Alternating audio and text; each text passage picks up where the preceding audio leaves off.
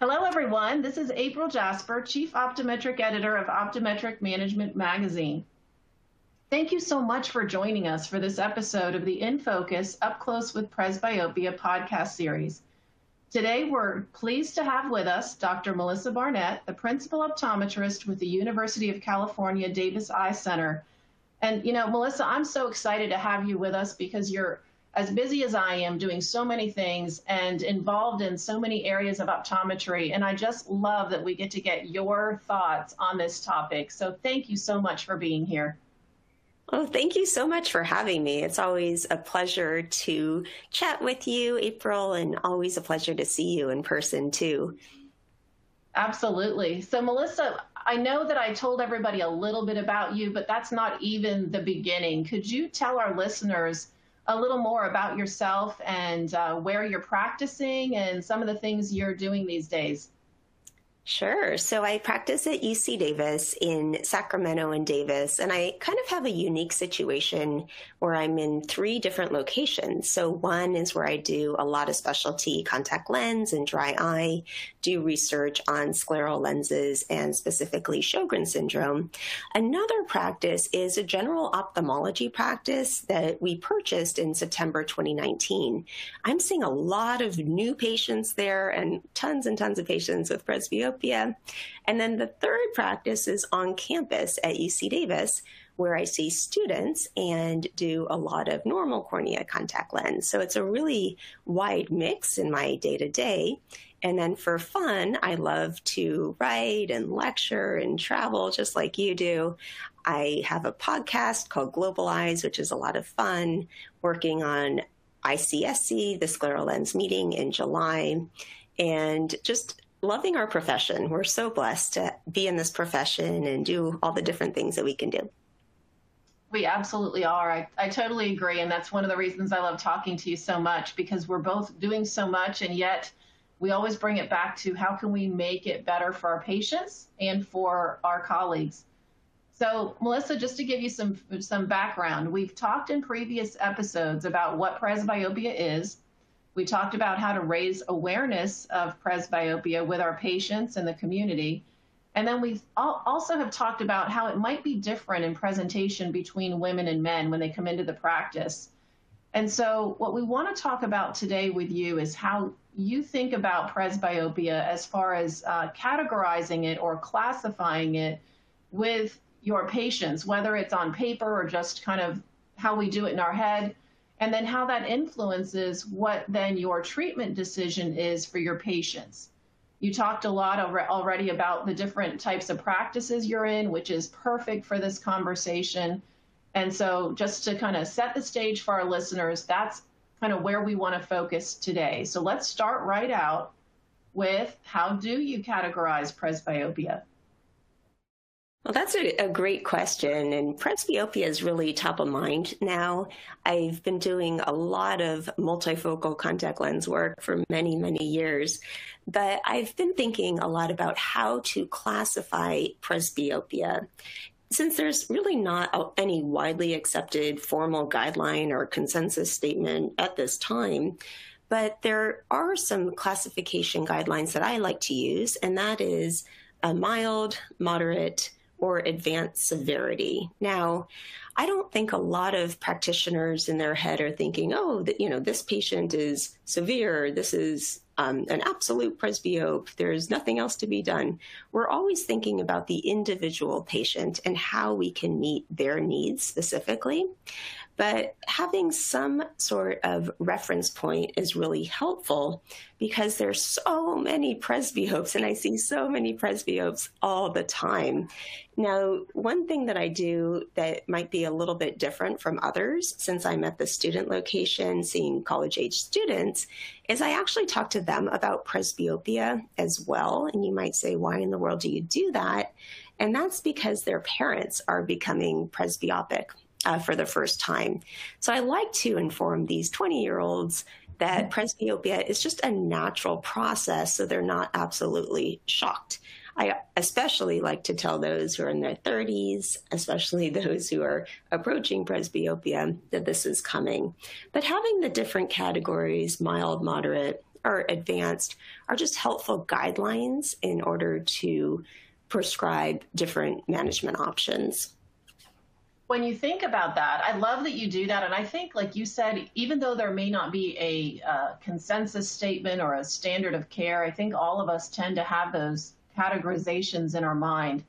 And when you think about it, would you say, Melissa, that it's based on age? Is it based on their ability to focus close up? Is it something where you just kind of automatically say they're under 50, so they're going to be in this category? How do you think through that or work through that?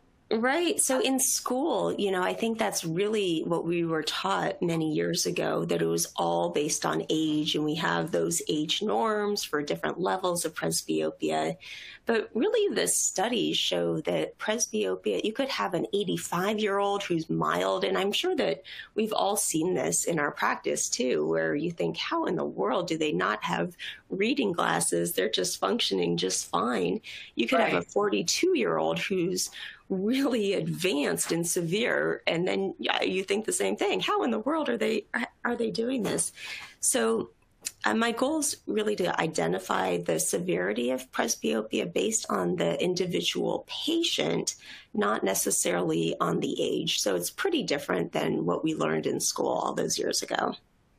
I love that you're teaching that as well, because it is interesting how you learn it one way, and maybe somebody told me different, like you said, and then I just got out of school, took boards, figured it's going to be this way every time, not realizing that patients are patients and they can definitely not follow a specific process.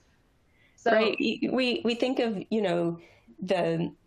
the female maybe who has really short arms, and the tasks that we're doing these days, we're all on digital devices, right? We're all on computers. Us too. We're using electronic medical records all day long. We have so many visual needs, and especially during this pandemic. So those who are even not quite 40 might be presbyopic, where in school we thought, oh, it's, definitely 40 plus. But those who are in their late 30s can have early presbyopia. I know I was actually one of them. I was under 40, and I knew it was there. I knew what it was. And I said, you know what, I'm going to just wait a few months and I'll address it when I'm 40. So I did.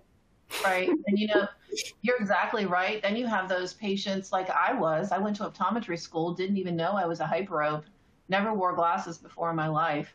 And then lo and behold, it turns out I'm a 5-diopter hyperope. And so I know, what a story, huh? So then when you realize that you've got people like me that are out there hanging around that are uncorrected, it's unlikely there are going to be 5-diopter hyperopes like me, but still there's going to be those uncorrected hyperopes that to us look like just early presbyopes. So it does get convoluted a little bit, and it's so important, like you said, to look at each patient as an individual patient. And so why, though? So that's what I want to get to next. I love how we've kind of had that conversation and why it's so important. It kind of moves us into the next topic, which is how do you then use that process of categorizing or classifying presbyopia to determine treatment? Sure. And let's just start with hyperopes, because I love hyperopes. So I use the different categories. So using the mild, moderate, and advanced severity. But the reason why I love hyperopes is because they're so successful with multifocal contact lenses. I think it's just great. So we have to think of every patient, of course, as an individual. And I like to do a comprehensive eye examination and get a really thorough history of what they do on a day-to-day basis. We have presbyopes who all they do is just drive mostly. And I know we just talked about all the computer work we're doing, but they're not really doing much computer work or reading. I have patients like that. And then I have the complete opposite too, where they're just in that mid-range and up close all day long and drive just occasionally. So I like to use the different categories and really individualize the management options and really customize them for the individual patient. So I do think that all of our patients need vision, good vision for distance, for mid-range, and for up close. And so that's why I love multifocal contact lenses. I love scleral multifocals. I think they're super fun. But we have great options in soft lenses, soft toric multifocals now. We have hybrid, we have corneal gas permeable multifocals. We have all sorts of options. And the studies really show that multifocals outperform monovision. Of course, I prescribe glasses because every contact lens wearer needs glasses as well. And if a patient's interested in surgery, I talk about different surgical options. A lot depends on if they have cataracts and the severity of the cataracts. So whether it's a corneal surgery or refractive cataract surgery, we have great surgeons who are doing all sorts of wonderful procedures.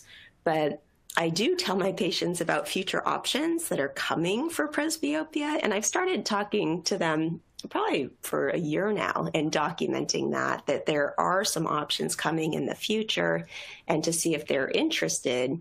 And my patients are very, very interested and really excited that there are different options for presbyopia.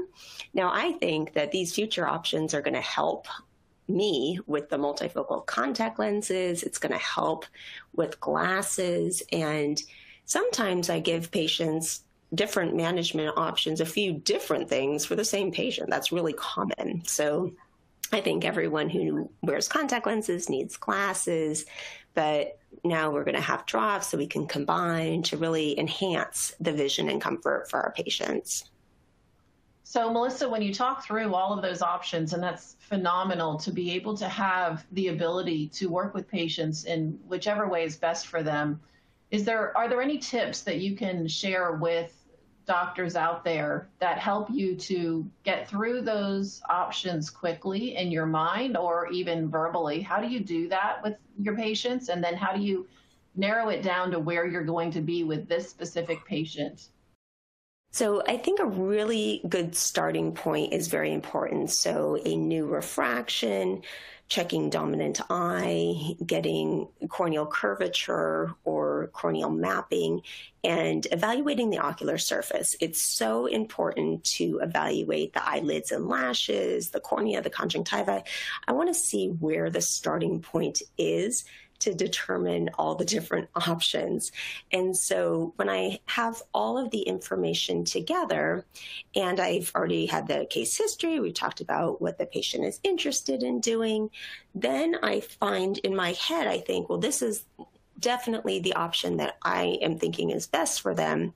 And I'll just say, this is what I recommend. And say it's a soft multifocal contact lens. I talk about how it's the cleanest, healthiest option. They can replace it every single day. It gives them most of the vision, most of the time. But I always go back to the ocular surface because if we don't have a pristine tear film, it's going to affect every option. And so when I talk to patients, I like to understand what their needs are, how I can help improve their quality of life, and then give them specific options. And also, I like to have a starting point, and it's a discussion, right? Say a patient says, no, I don't want to do that soft multifocal daily replacement. Is okay, well, great.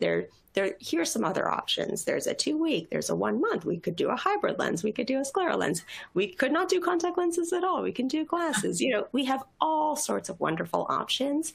So I like to customize them for each individual patient.